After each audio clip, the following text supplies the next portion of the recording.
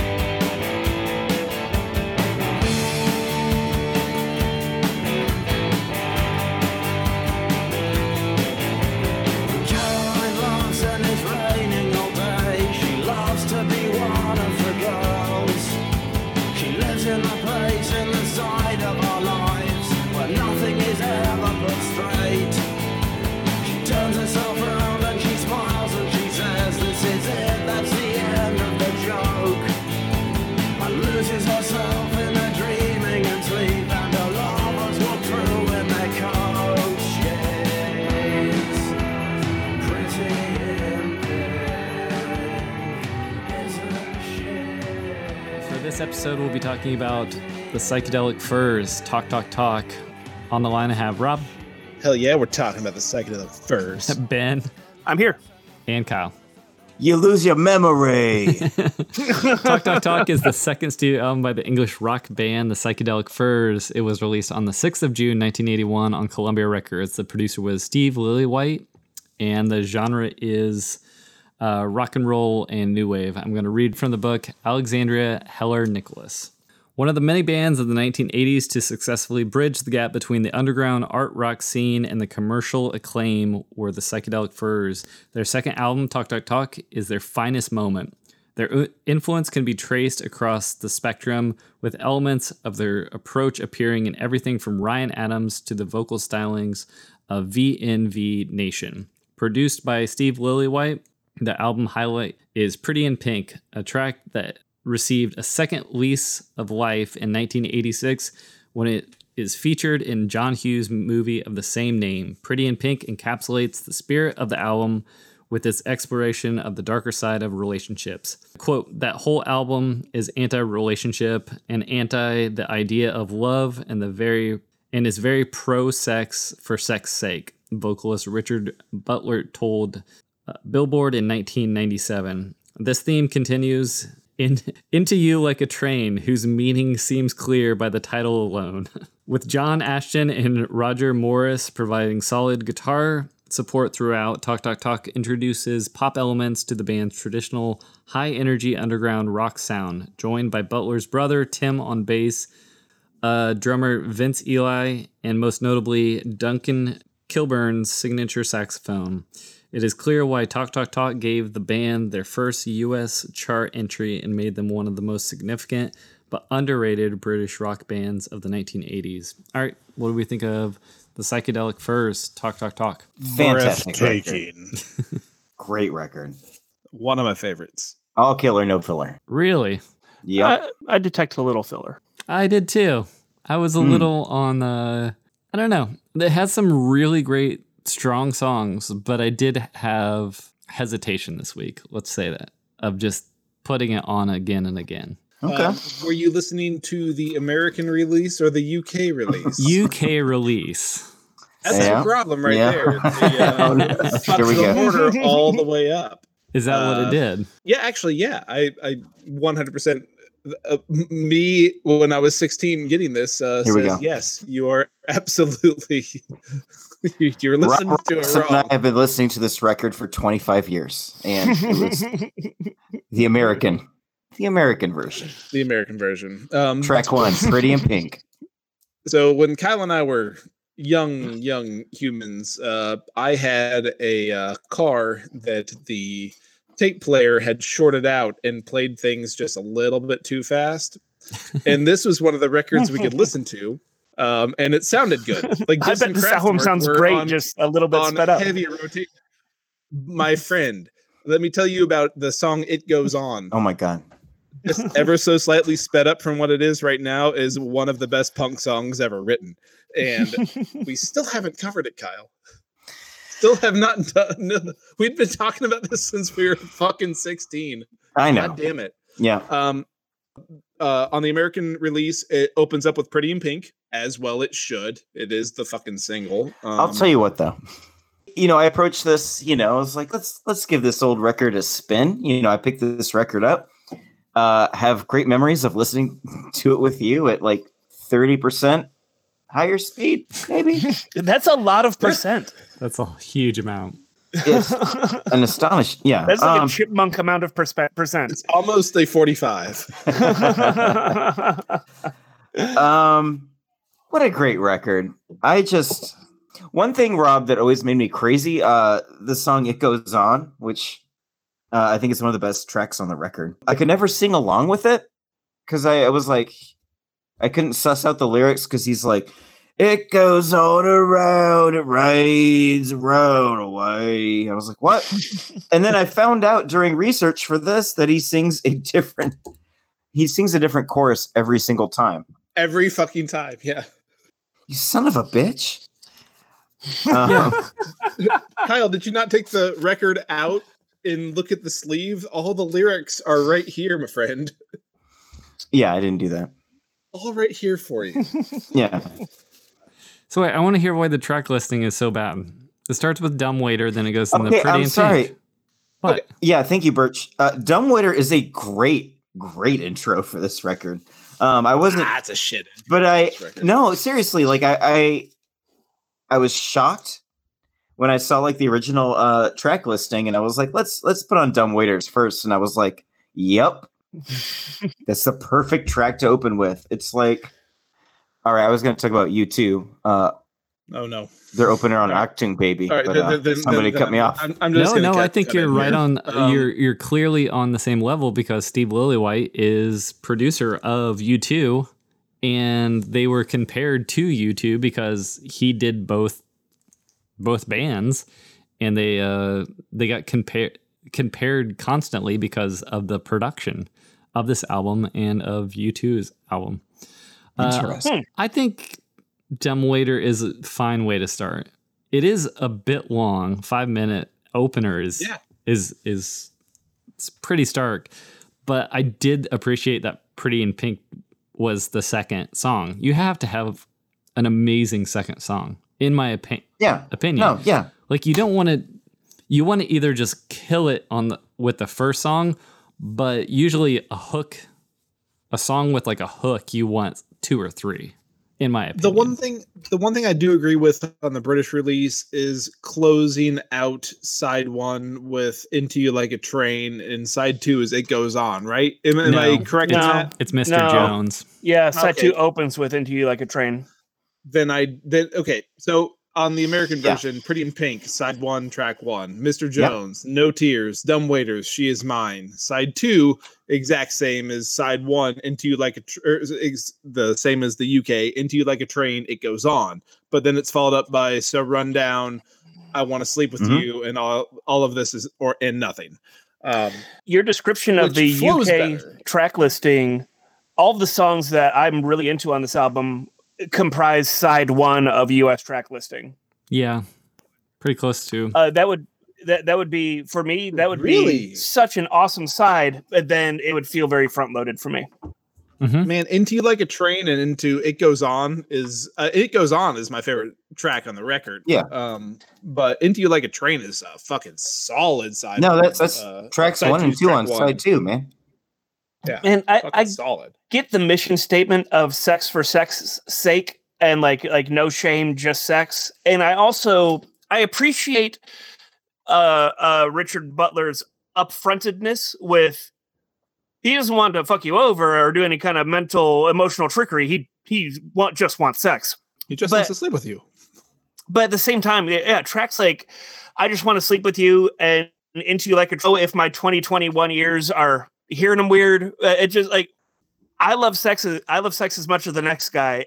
It just seems like I don't know, it just seems kind of ham-fisted in a way to me. Yep, I thought the same thing.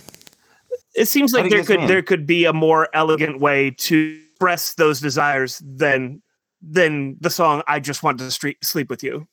Although, like, I think it's more nuanced. Coming off of fucking Damaged, you're gonna criticize a band for being ham-fisted and upfront about what they want? Get out of here. Well, when it comes to the sexuality, a little bit, maybe. I'd say the lyrics are a little more enigmatic than the way that you're presenting them.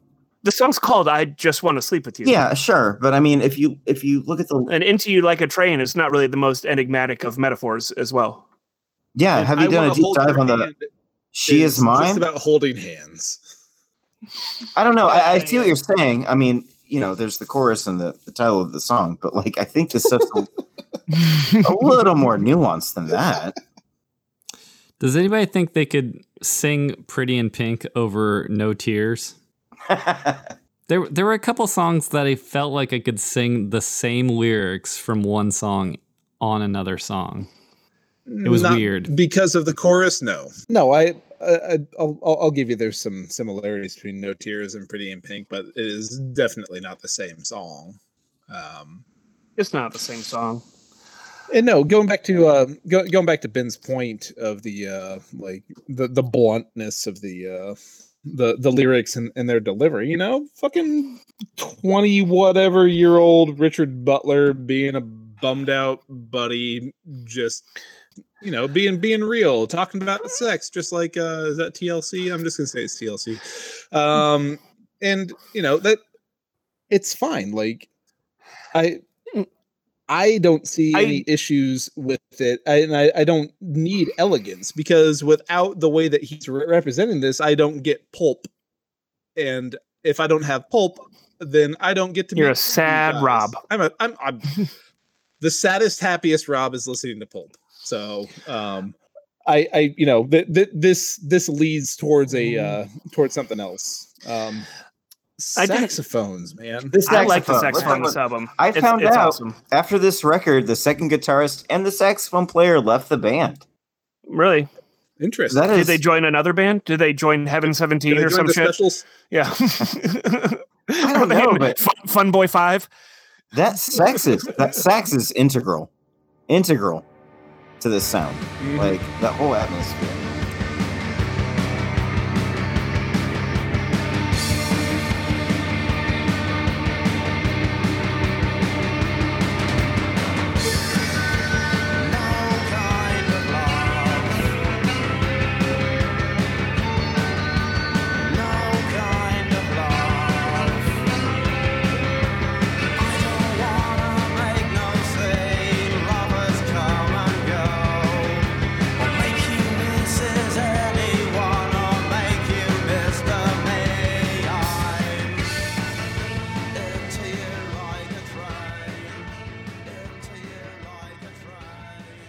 Until I did some reading about Richard Butler, honestly, just earlier today. But I like what I was. He seems like such a Renaissance dude. Like from. He's awesome. You ever listen to Love Spit Love? Just the song that's on the Angus soundtrack. That's the correct answer. No, everything from like his upbringing, his dad was like anarcho-communist chemist that almost was an ambassador to the Soviet Union, and then like his mom was, I think, like a visual artist, and just like growing up in that environment. Then he himself, like, he's a visual artist, he's a painter, he worked in a print shop. It just like, it seems, I don't know, it just seems like Richard Butler and maybe Tim Butler. I know very little about Tim Butler. It just seems like they're one of those dudes that is just going to be out there creating, and I dig that. And as much as I think some of the lyrics that these very young angsty men wrote might be a little bit ham-fisted, I do appreciate when someone is very upfront with what they want, as opposed to manipulating someone. I think that there is some honor to that. Anyone else do a deep dive on those lyrics? I feel like I'm picking up on some kind of nuance that might not be there. I don't know. I have not deep dived into these lyrics, but please look at "She Is Mine," which is the closer on the UK record, but it's the closer on side A on the US record. Beautiful, melancholy, funny song with a mournful sax. I've got a star by that one. Yeah, it's a great, great song. I don't know. Tell me of the lyrics, Carl. I don't have it. I don't have notes in front of me, but Son of a bitch. please. I think it's a great closer for side one. I think it's a great closer for the record, man. And like How you, does the US had version listened to close? All of this and nothing. Okay. Which, that's fine. But I think it's a great closer for the record because it's earnest, but it's a little detached. I'm just saying I think the lyrics are a little more subtle and nuanced, but it's interesting too because he didn't really write the lyrics until he was forced to.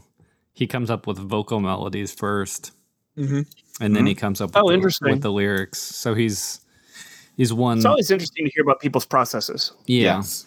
And he says he definitely, for this record in particular, that he definitely procrastinated quite a bit and got them at the last minute. So it's always interesting to hear. Sometimes you can do your best work like that. That's what he said. He said that it did help, being forced to the deadline. They had already started recording and he had the deadline to get those lyrics in.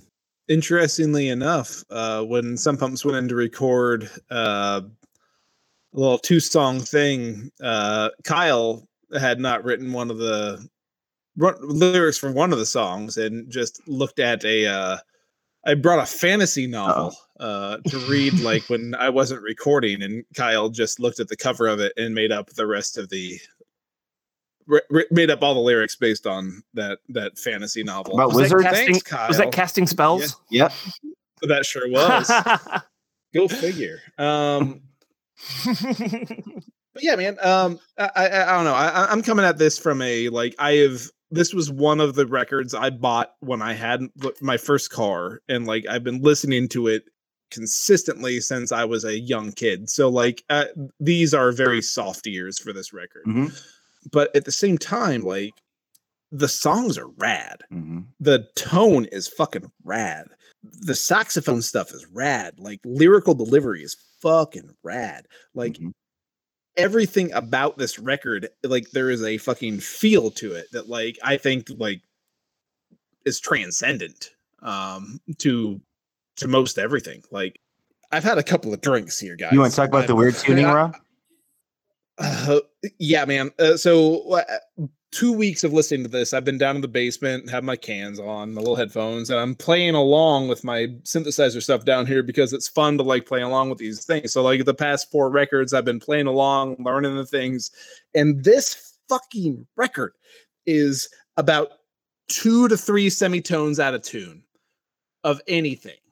Were you listening to it on vinyl? No, I was listening to it on Spotify. Okay.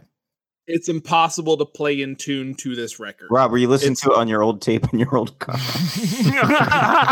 I wish. No, I was listening to it on my on my computer through Spotify. Like it's ever so slightly out of tune. That's so weird. You can't play along with it, and it made me angry and kind of happy.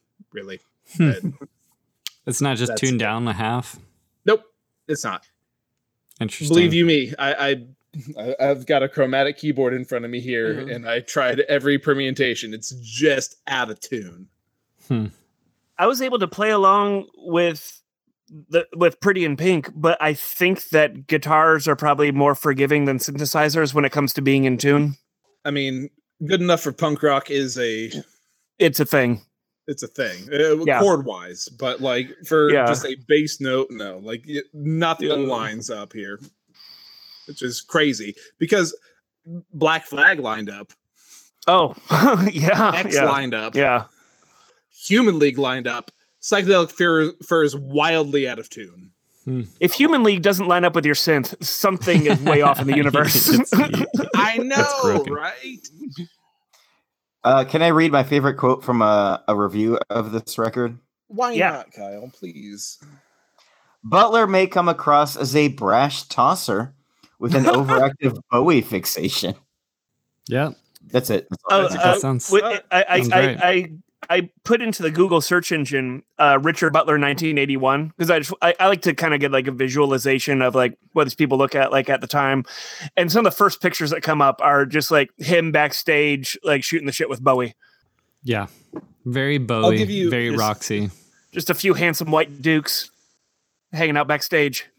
I'll give you Kreisgau's take on this record. Well, number one, Kreisgau called it, and I hadn't heard it. Now I can't unhear it on the first record, which is Richard Butler's just aping Johnny Rotten. Okay, yeah. His vocal delivery is absolutely Johnny Rotten. Don't let Richard Butler's heartfelt snarl and Van Eli's pounding pulse stun you into thinking that this merely recapitulates a great formula. It's richer melodically, texturally, and emotionally. Butler's 70s to 60s mind games have evolved into the bitter double nostalgia of a reluctant romantic who half believed in 1967 and then half believes again in 1976. And if commitment gives him problems, at least he's passionate about sex. I love the first Furs album because it seemed so disposable. I love this one because it doesn't. That's a good take. Hey, that's a good take. I like that take. Did that dude from Almost Famous write that? No, but the dude from Almost Famous, his mentor died listening to the next record we're covering. So cool. Lester Bangs died listening to Human League. Yep. What? We'll talk about it later. Okay, sorry, Bert. What? You lose your memory. Hold on to that. We'll use it for the next take. Okay. But yeah, think of this song, guys. It goes on. It's in the cans right now. Think of it going about 30% faster. 30%. Sounds awesome. And then think about that breakdown. It's so fucking good. The first time I put on, when I was living in Bloomington, I found the Talking Heads album True Stories at like Goodwill or something, and I took it home. And my inaugural spin on that one was accidentally on 45. I didn't realize it, but the first track on side 2, Love for Sale, on 45 is the first version of that song I heard, and it's still my favorite version of that song is Love for Sale on 45. It sounds like a Devo outtake. It's so cool. So, sometimes the wrong speed just really helps the song. Oh, man. Have you ever listened to Jolene at 45? Or sorry, no, I've listened to the 45 of Jolene at 33, where it just sounds like it's fantastic. The most handsome dude doing the best. Yeah, it's a beautiful voice gentleman singing a mournful song. I'm still running this a bit through my teenage brain. Like, there's a whole lot of nostalgia involved, but all these songs are so good, man. Like, it's what you get when you're 16 in 1996 and you can go to Trax and buy these albums for $1. Yeah, I haven't heard this song at like 30% faster clocked, but I feel like now if I heard it, I'd be like, this sounds terrible. Man, I'm like, is that right now 42? Like, I think the song could be sped up a little bit. I'm vibing with the Rob's Car cassette deck. Yeah, like I remember being like 16, 17 and like hearing this at the right speed and being like, yawn, No, it sounds great. It's all right. Get yourself some Camel Red lights. And, smoke some cigarettes and go push some fucking shopping carts around the Walmart parking lot. Thanks, Indiana. Anyways, are you alluding to the anarchist cookbook? No, Wow. I'm just saying this is what we were doing when we were children. Yep. This album's an enjoyable listen to me. I enjoy listening to this record. I'm going to continue to listen to this record. I get kind of lost in the weeds still, like somewhere around side 2 of the UK track listing. It needs a few more songs that pop out for me. It kind of, for me, becomes a sound, like the sound of the Psychedelic Furs, Yep. which is a very pleasant that's sound to me. Yeah, It's a pleasant sound. But for me, like 70% of this album is just that sound. Yep. That's my beef. It's that 70% of this album is just the same song. It has the same elements. It's like they do it's the AC/DC effect for me. They do a certain sound, a certain element very well, and then that's it. That's what it's going to be. It's a very driving rock and roll with melodic guitars, a rolling drum, and Richard Butler doing his thing, and that's great. It's very good, but sometimes you want a little more just kind of variety, I guess. I don't know what to say. Richard Butler has a very recognizable voice. You know, like he's got his own thing. Like when you hear him singing, you know it's him. But I also wouldn't call it the most versatile voice. Like he's got his range and he's got his thing that he does, and that's what you're gonna get. He wouldn't call it either. He would say that he is a painter that sings sometimes. But that might be why I'm distracted, or it could just be that the players have a certain mode that they get into. I mean, there's something about it, and maybe it is just the vocalizations that it just seems that you're right. The songs meld into each other. It does seem like a whole cohesive. Just you could let's put it this way: if you put it on random, if you put it on shuffle, I wouldn't necessarily know like an opener from a closer. I can say from personal experience, for as long as I've been listening to this record, that listening to the UK version made me want to die.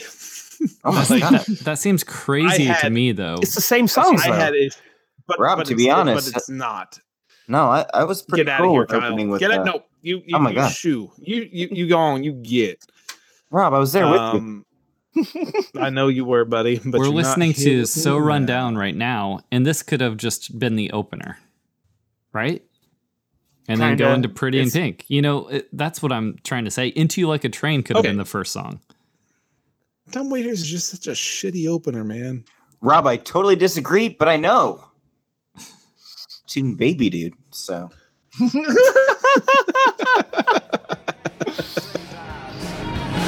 don't want you always, and I won't hold your hand. I won't give you flowers, I just want to sleep with you. I just want to sleep with you. I just want to sleep with you. I got my own morals, you got your own too. Lovers will just steal your clothes, but I'm not one of them. Forgive me, I just didn't want to run away with you. There's romance, or so she says. I want to sleep with you. Okay, maybe all of this and nothing does that is the maybe one song that's slightly different, but yeah, for the most part, I feel like they have one mode, and there's a lot of bands, especially from the like 2010s, like that, or post rock stuff, Explosions in the Sky, where it has a mode that they just stay in the entire time. You know, it just transcends, and I think a lot of that comes from Psychedelic Furs. So I don't think it's a bad thing. It's just it's hard to conceptualize and judge songs that have to be taken all into account at the same time. I would say a lot of that comes from Miles Davis. Then, if you're talking about one mode, You're true. Yeah. Jazz. Yeah, in like a conceptual.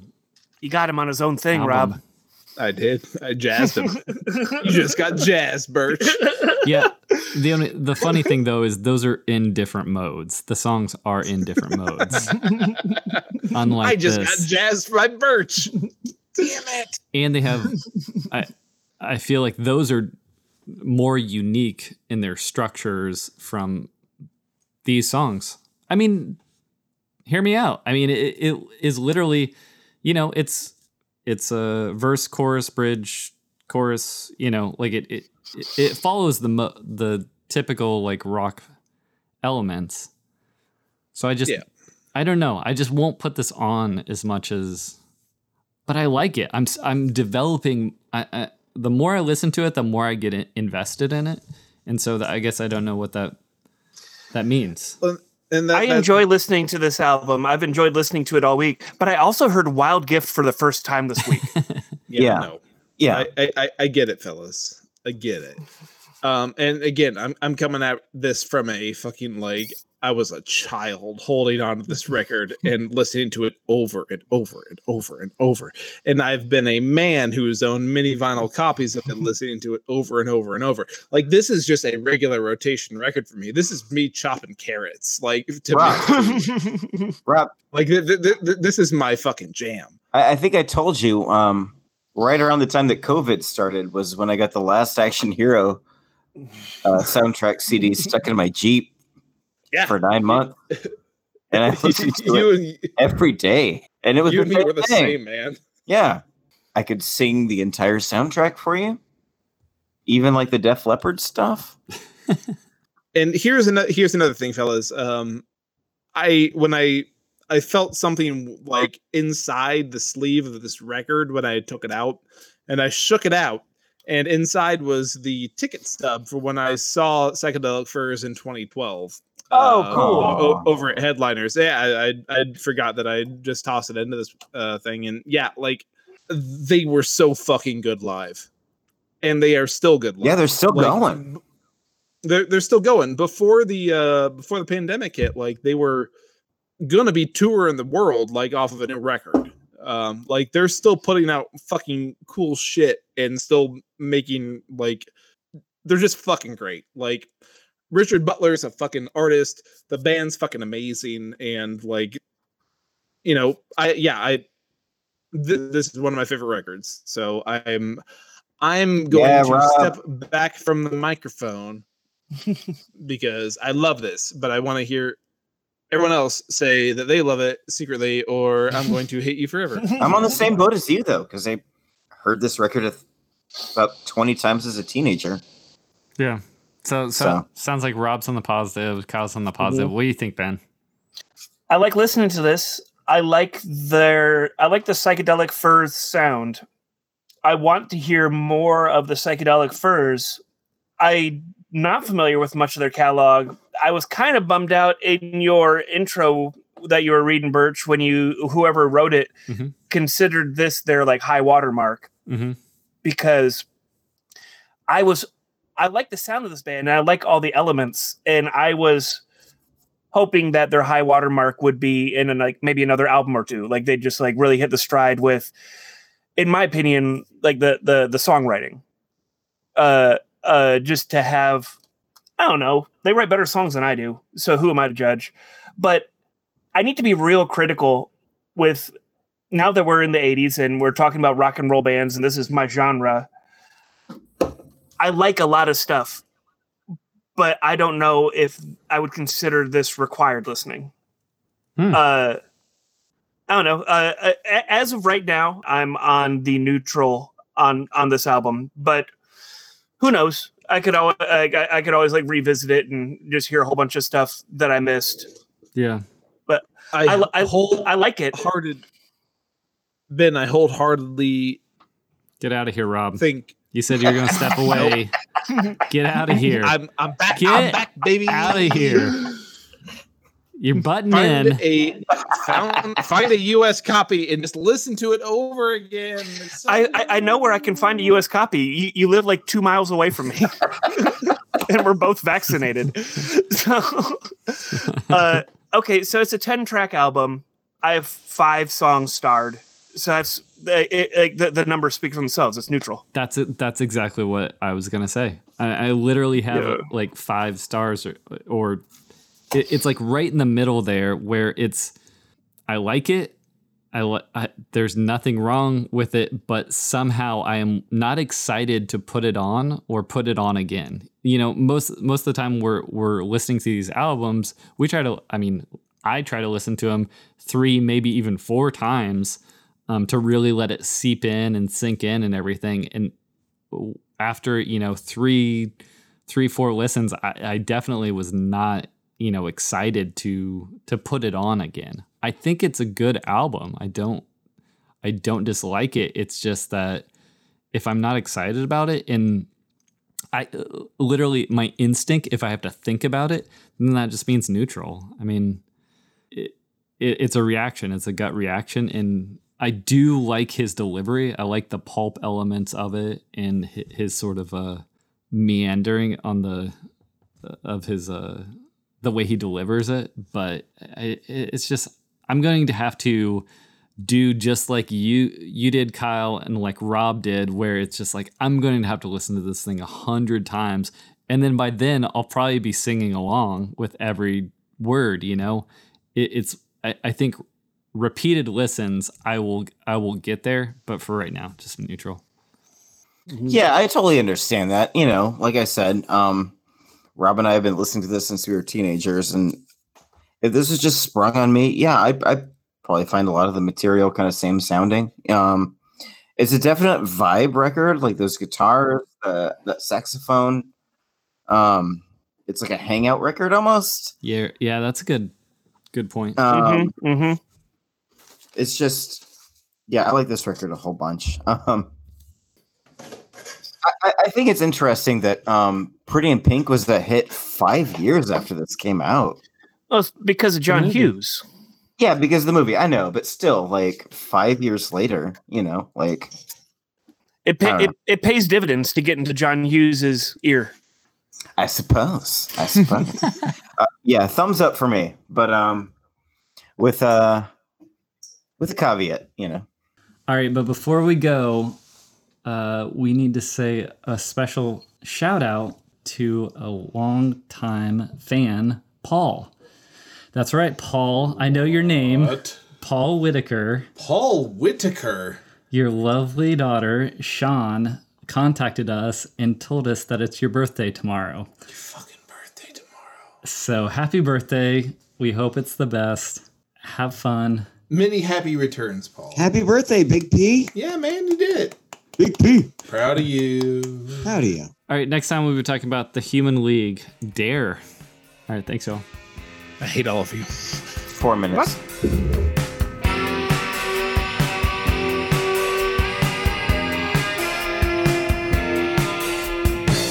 phone book full of accidents.